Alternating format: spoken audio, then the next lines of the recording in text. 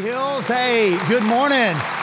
Honored to be with you this morning. Let me start by sharing an article with you that was published on June 15th, 2021, written by Harvard University professor and psychologist David Rosmarin. And the article was published in the Scientific American, and the title of the article is Psychiatry Needs to Get Right with God. Can I get an amen just at the title alone? Hallelujah. In the article, Rosmarin said that in 2020, mental health dropped to its lowest point in recorded history. He said that mental illness prevalence rates rose by 50%, astonishing. Substance abuse soared, and teens in 2020 were twice as likely to consider suicide than they were in 2018. Lots of you felt that and experienced that and know people that felt and experienced that. But here's what's interesting about this particular article, and this is the point I wanted to make and the reason I shared it with you this morning. There was a group that actually experienced improvement in their mental health in 2020. And that group was the group of people that regularly attended religious services each week, either in person or online. And in that group, as of 2021, when this study was published, 46% reported excellent mental health, which was an increase from the year prior in 2020. Of that group, 42% reported excellent mental health. That's a 10% increase. What's the difference that makes the difference there? The church and the Lord Jesus Christ. Over the last 40 years, the mental health field has made significant advancements. Unfortunately, Hills Church, my field still fails to acknowledge that the Lord Jesus Christ is the cornerstone of all health, mental and otherwise. I want to talk to you about that a little bit this morning. Like Rick said, my name's Trent, Dr. T, to my students and colleagues, Mr. T, to people in the community. I've always kind of wanted to be on the A team. So I like Mr. T. I'm all the things Rick said, and I am the teaching pastor and an elder at Trace Church. Rick didn't mention that, which is a new church plant. It's 6 years old. It's located in Colorado Springs, Colorado. And Hills Church, you were one of the sponsoring, planting churches that helped plant my home church in Colorado Springs, Trace Church. We had 1,800 people attend our Easter services. Thank you for your generosity.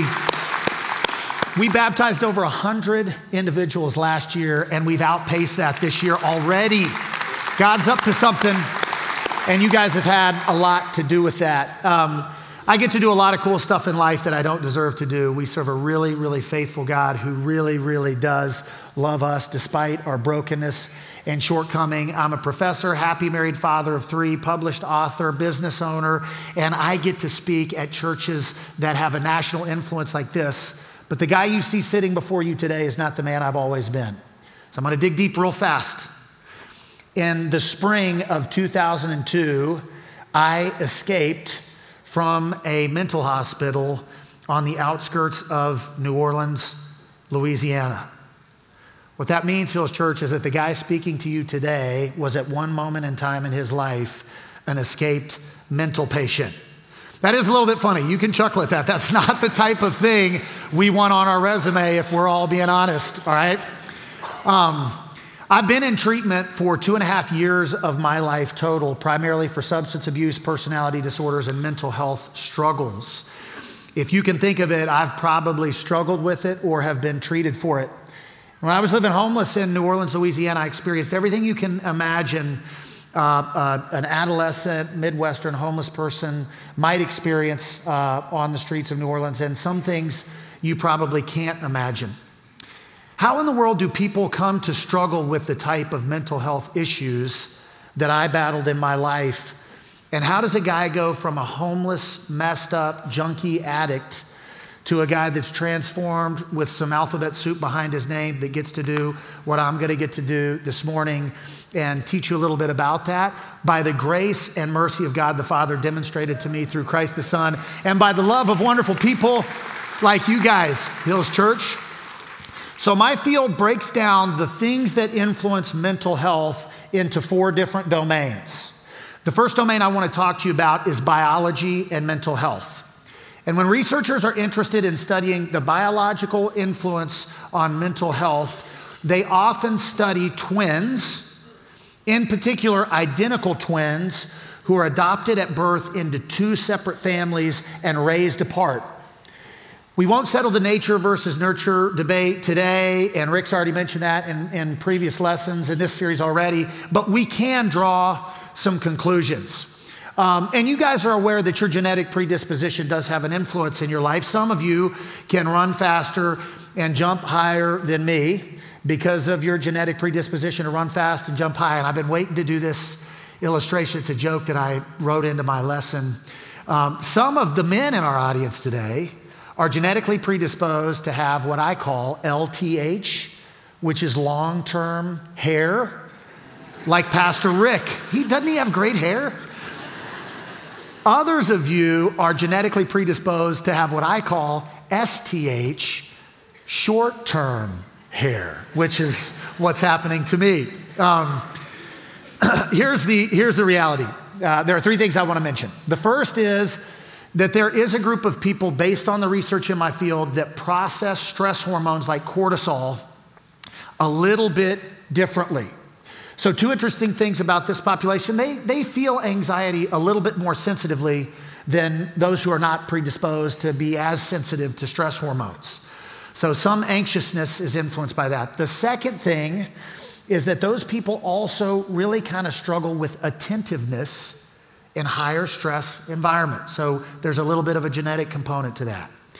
An interesting study done in 1981 tried to discern the degree to which a person's potential for substance abuse struggles related to alcohol were correlated with biological parents versus adoptive parents. Is it nature or is it nurture? What these researchers in 1981 found is that adoptees are 3 times more likely to struggle with alcohol abuse problems if their biological parent struggled with those problems than they are if their adoptive parent struggled with those problems.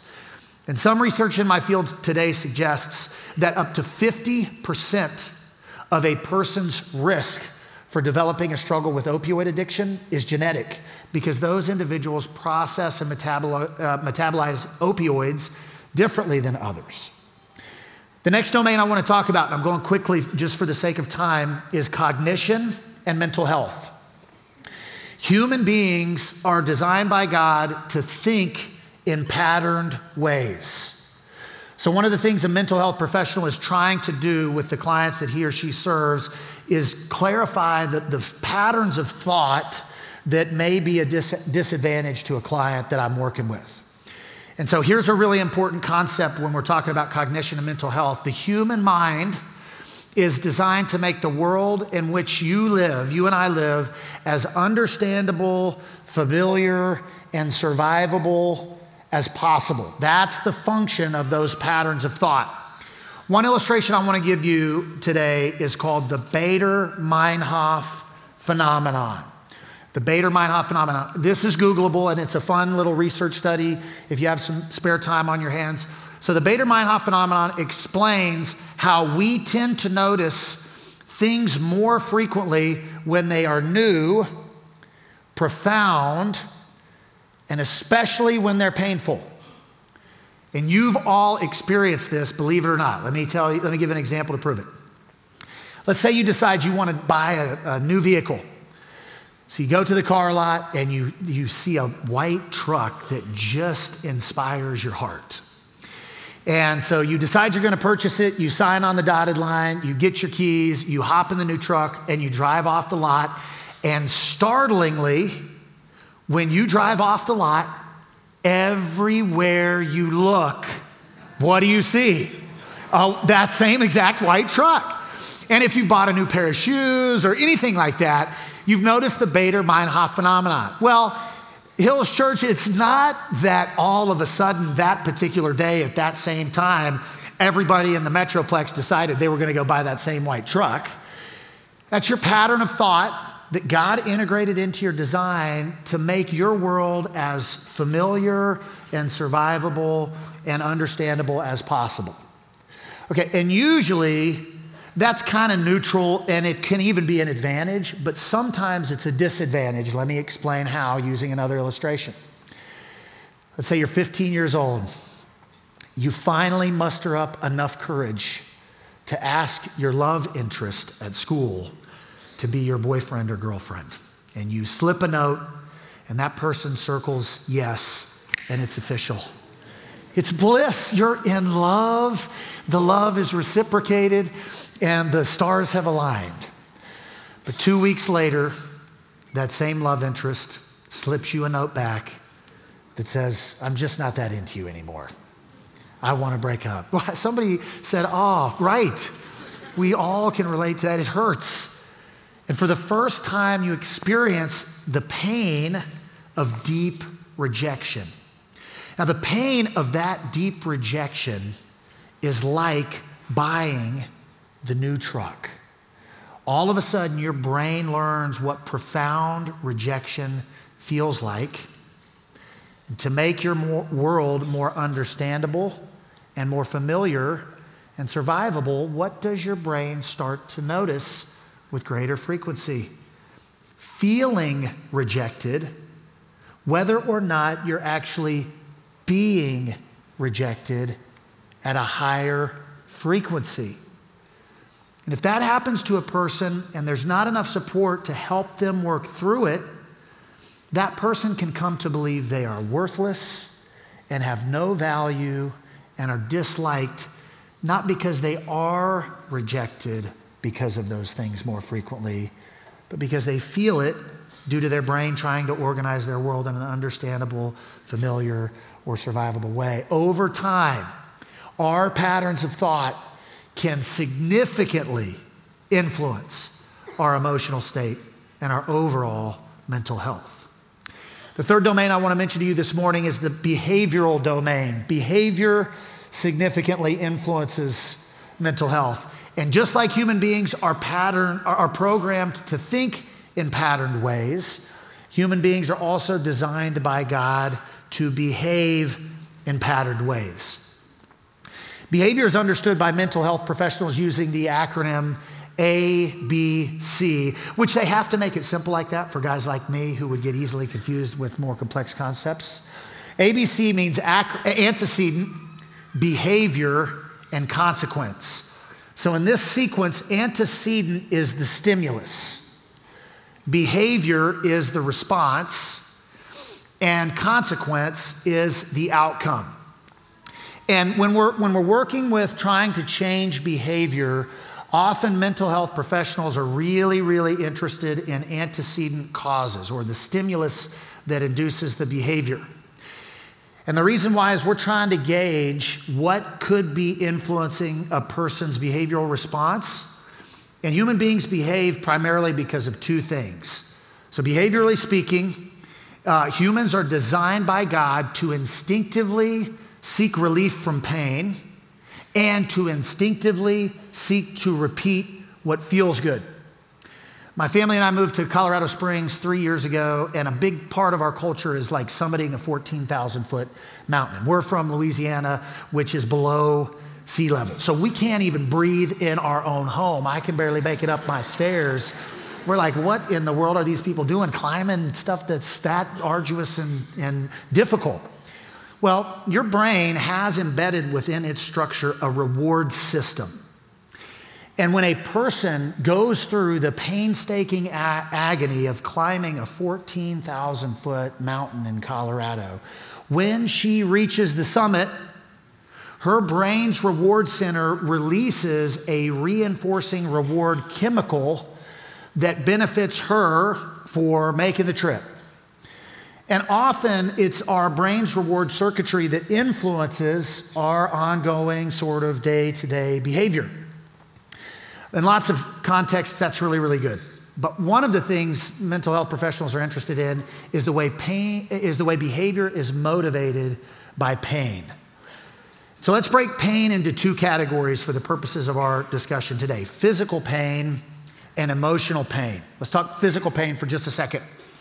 If you touch a hot stove And some of you are immediately having a trauma response to that because you've touched a hot stove before. And what happens when you touch a hot stove, Hills Church? You pull your hand back, or at least I hope that you pulled your hand back. It's an instinct. It's a reflex. It's a pain relief seeking compulsion. You don't have to think to yourself of the way molecular energy is transmitted through the phospholipid bilayer of your skin into the nerve endings of your head, and all that translates a signal into your brain, which causes you to remove your hand. You just remove your hand. You're designed to compulsively seek relief from pain. But how, and we understand that instinctively, right? But how do you relieve emotional pain? And if I were to ask an audience like this, and I have often, I get responses that sound like, well, Dr. T, you pray about the pain you've endured in life. Or Dr. T, you read the Word of God and you study it diligently to relieve the pain you experienced in life. Or you talk to a trusted friend or even a pastor or a counselor. You got me. You're right. And all of that stuff works. But what happens if you're hurt deeply in life at 5 years old, or 7 years old, or 12 years old? At that point in each of our lives, none of us have developed the skill set to be able to pray or study or talk our way into a pain-relieving situation. Importantly, Hills Church, when you are hurt in life, your brain actually becomes hypersensitized to anything that provides emotional pain relief. So the answer to that question is you don't know how to relieve emotional pain in life until your brain learns. And all this was discovered. I want to tell you a little background on this, a really important point. All this was discovered by two weight loss physicians who were overseeing the San Diego Department of Preventive Medicine's weight loss clinic in the 1980s. And what they noticed is that the people who were most likely to drop out of their program when they were surveying their data were also the people who were experiencing the best results from their treatment, which is very paradoxical. Why is it, they wondered, that the people who were getting the best results were the most likely to drop out of our treatment program? So these two physicians decided that they were going to conduct in-depth clinical interviews with 200 people who dropped out of their weight loss program despite experiencing some of the best results with their treatment process. And they found that almost every single person they interviewed had been through multiple experiences of childhood trauma. Let me paint this picture for you really quick. Imagine you're 8 years old and both of your parents work.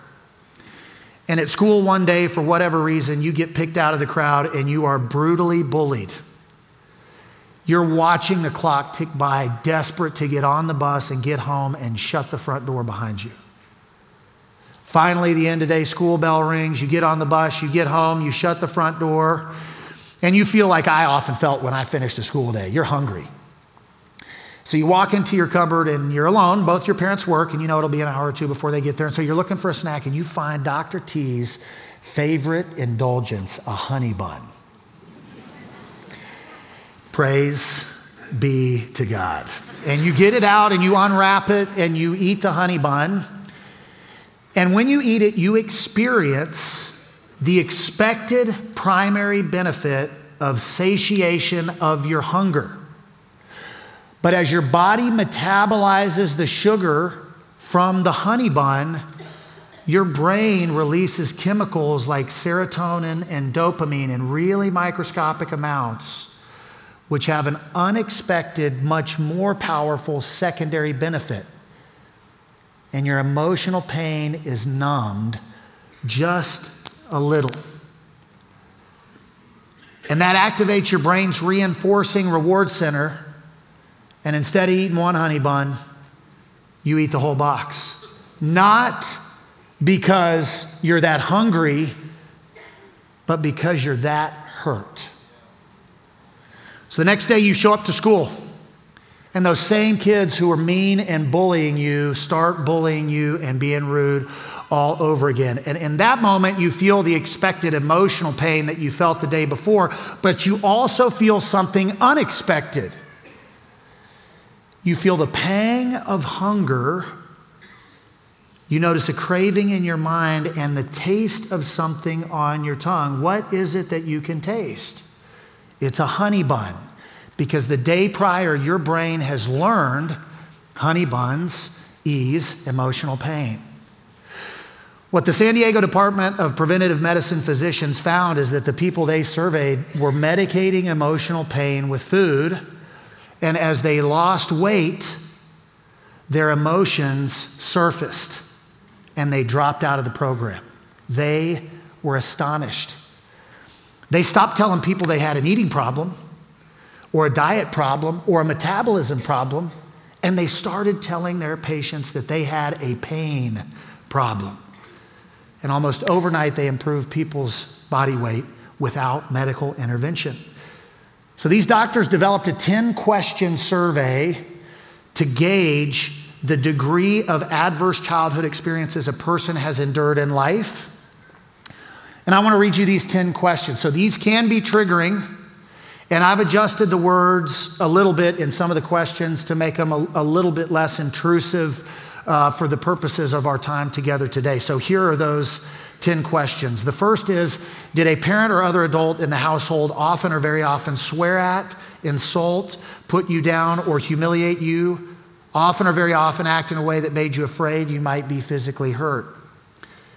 Did a parent or other adult in the household often or very often push, grab, slap, or throw something at you, or often or very often hit you so hard that you had marks or were injured?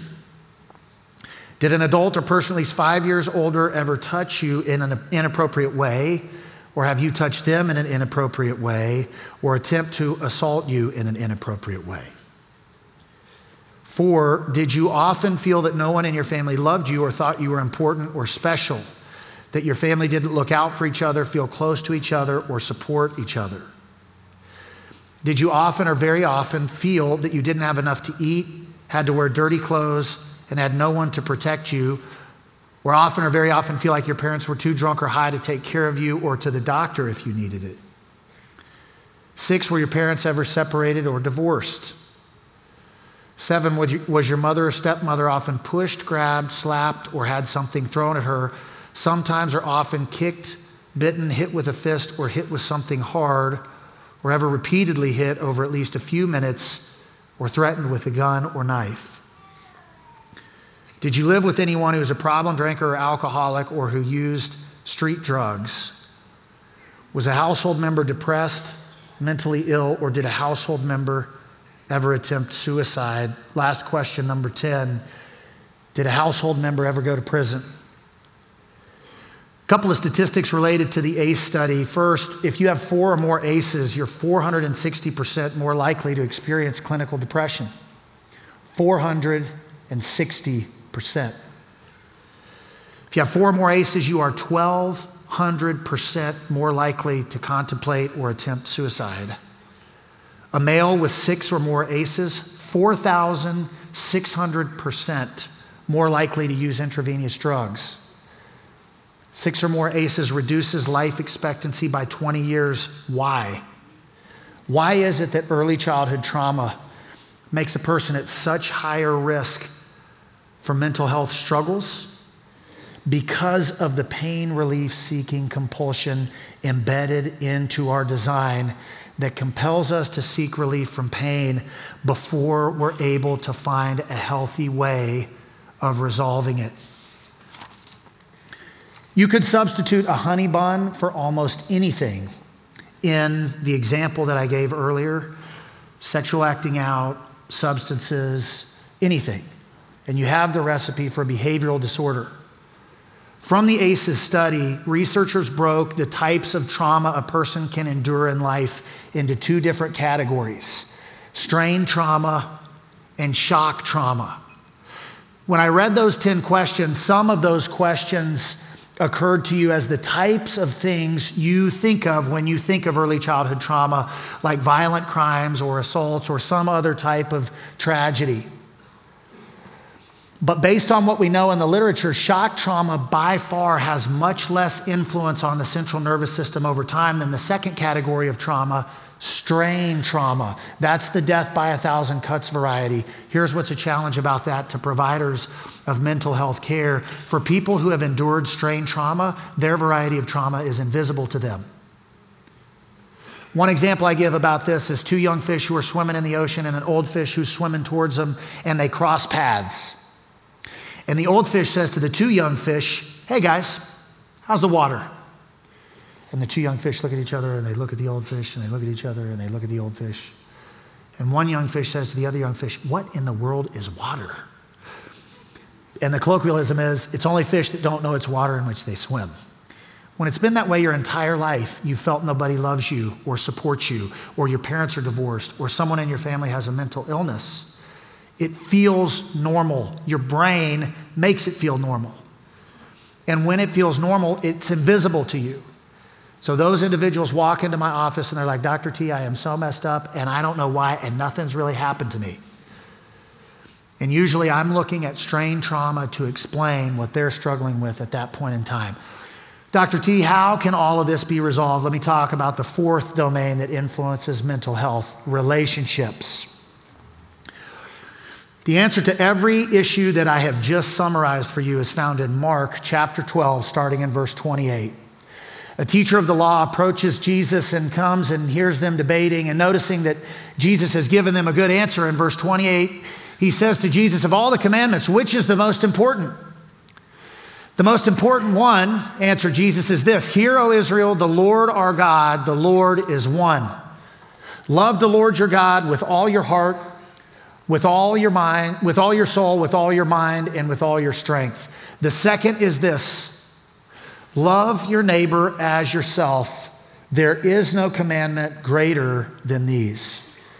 I've been a Christian for almost 19 years, and for the first 17 years of my Christian faith, I have read these verses through the lens of devotion. My interpretation has always been, give your life entirely in devotion to glorifying God, and give everything you had to loving others like Jesus loves them. And Hills Church, I think that's the right interpretation. But about 2 years ago, I started to look at these verses through the lens of relationships. And here's an important statement. Relational connectedness has more potential to profoundly influence mental health than all other domains combined. Now, this idea has been around for over 100 years. There was a physician named Henry Chapin who was treating infants in hospitals in the northeastern part of the United States.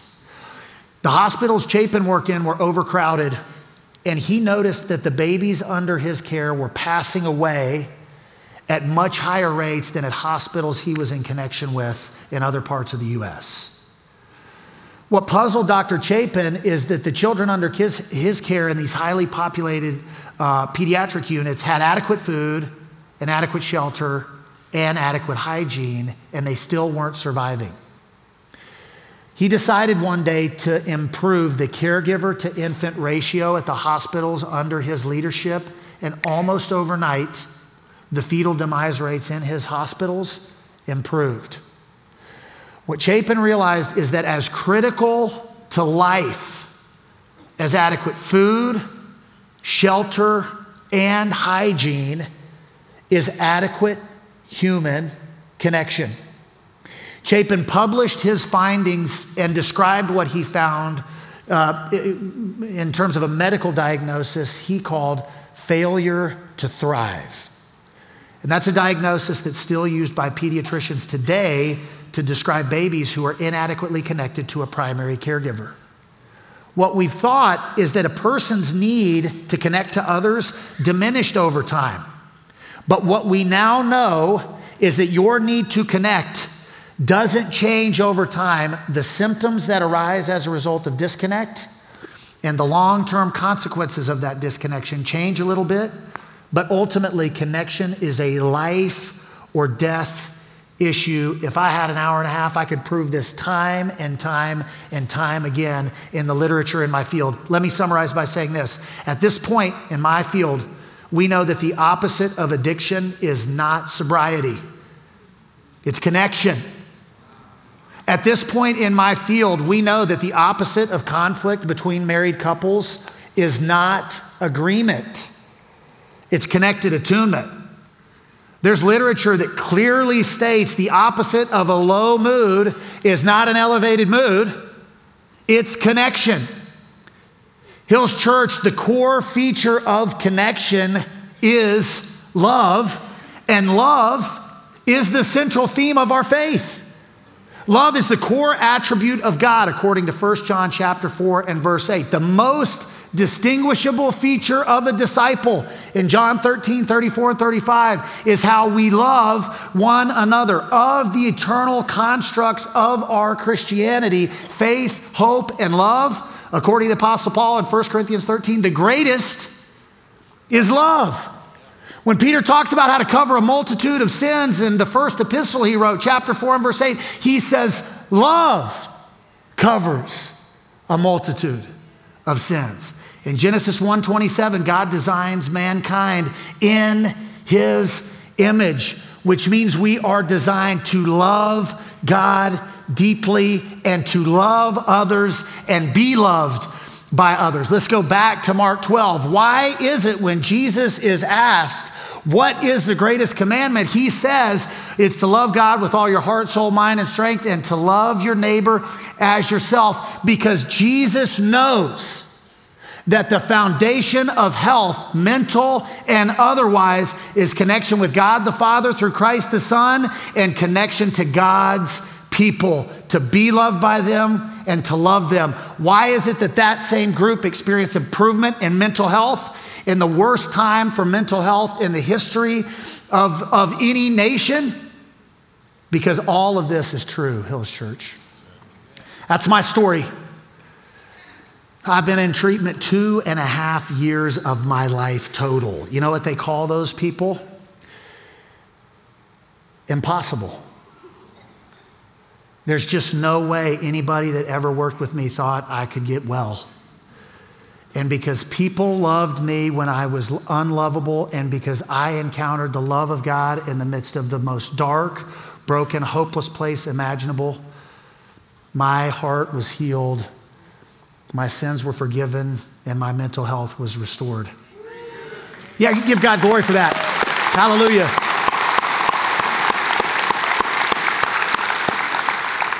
I've got to pause.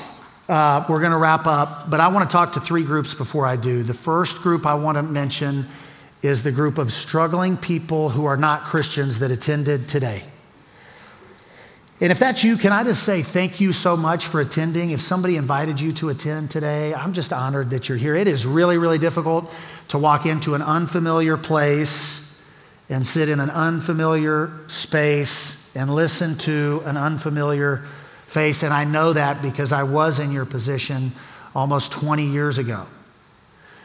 And to that group specifically, what I want to say this morning is what have you got to lose in surrendering your life to Jesus Christ? What have you got to lose? Let me answer the question for you. Nothing. I mean that. You don't have anything to lose, but what do you have to gain? My life is a testimony to this. Everything. King David wrote Psalm 37:4. You don't need to know who it is. The verse says, delight yourself in the Lord and he'll grant you the desires of your heart. Right here, right now in this moment, that verse is coming true for me. I've pursued Christ above all else, and God has granted my heart's desires that I didn't even know existed until I surrendered my life to him. If that's you, after I close in prayer, Pastor Taylor is going to invite you to come forward. Let today be that day that you find everything your heart was looking for and everything you didn't even know it was looking for. Second group of people in the audience today I want to mention are the group of struggling people who are Christians. If that's you, this lesson has been hard. Why is that? Because you've been thinking, Dr. T, I love the Lord. I love God's people. and I still struggle with a mental health issue. And that's me too. Not every scar that I endured in the life I lived before Jesus has been completely healed. And I wish I could say, if you just surrender your life to Jesus and love God's people, everything will be butterflies and rainbows for the rest of your life. And you know that's not true. Sometimes we don't get healing in life this side of heaven. Sometimes healing's very delayed, and sometimes it happens incrementally, step by step. Here's something that's always encouraged me when I've battled a mental health issue as a Christian. It's Revelation 21:4. And when we get to heaven, the Lord Jesus himself will wipe every single tear from each of our eyes, and there will be no more death, there will be no more crying, and there will be no more pain. All that's old life stuff, and life in heaven is brand new. That is hope that only Christians have. And if that's you this morning, I'm hoping that my lesson may encourage you just a little bit to keep going. Third group are people who are not currently struggling that are Christians. If that's you, I really appreciate you being here this morning. People who are struggling really, really need you. They need a warm embrace. They need to see your smile as you welcome them into the Hills Church. They just need to interact with your demeanor. There is nuclear power in your connection to people who are struggling. My comment to you would be, don't ever forget your influence. You are God's plan A to help heal the hurts that stand between hurting people and the Lord Jesus Christ himself. You guys as a church have done that for me. 10 years ago, I sat right back there in the auditorium with my wife, got to hear Pastor Rick teach on Shadrach, Meshach, and Abednego in the fiery furnace. What a treat to see the best preacher in the nation. I'll deny that to Pastor Rick if you mention that outside of this service. Teach on that. And I thought to myself, man, how encouraged I feel at just being able to fellowship with you guys. Thank you for the love you have for the Lord and the love you have for hurting people like me. Keep loving people like Jesus. You're having an influence that you cannot imagine. Let's pray. Precious Heavenly Father, so thankful for this church. Just want to pray over three groups right now. The first group are struggling people who are not Christians. God of heaven, may they be compelled to respond this morning and surrender their lives to you. Struggling people who are Christians, God, if they need to respond to be encouraged and to fellowship with other Christians, I just ask that their hearts would be moved to respond this morning. And those people who are not struggling, may they be prayerful and supportive and loving towards those of us who are. We ask all these things in Christ's name.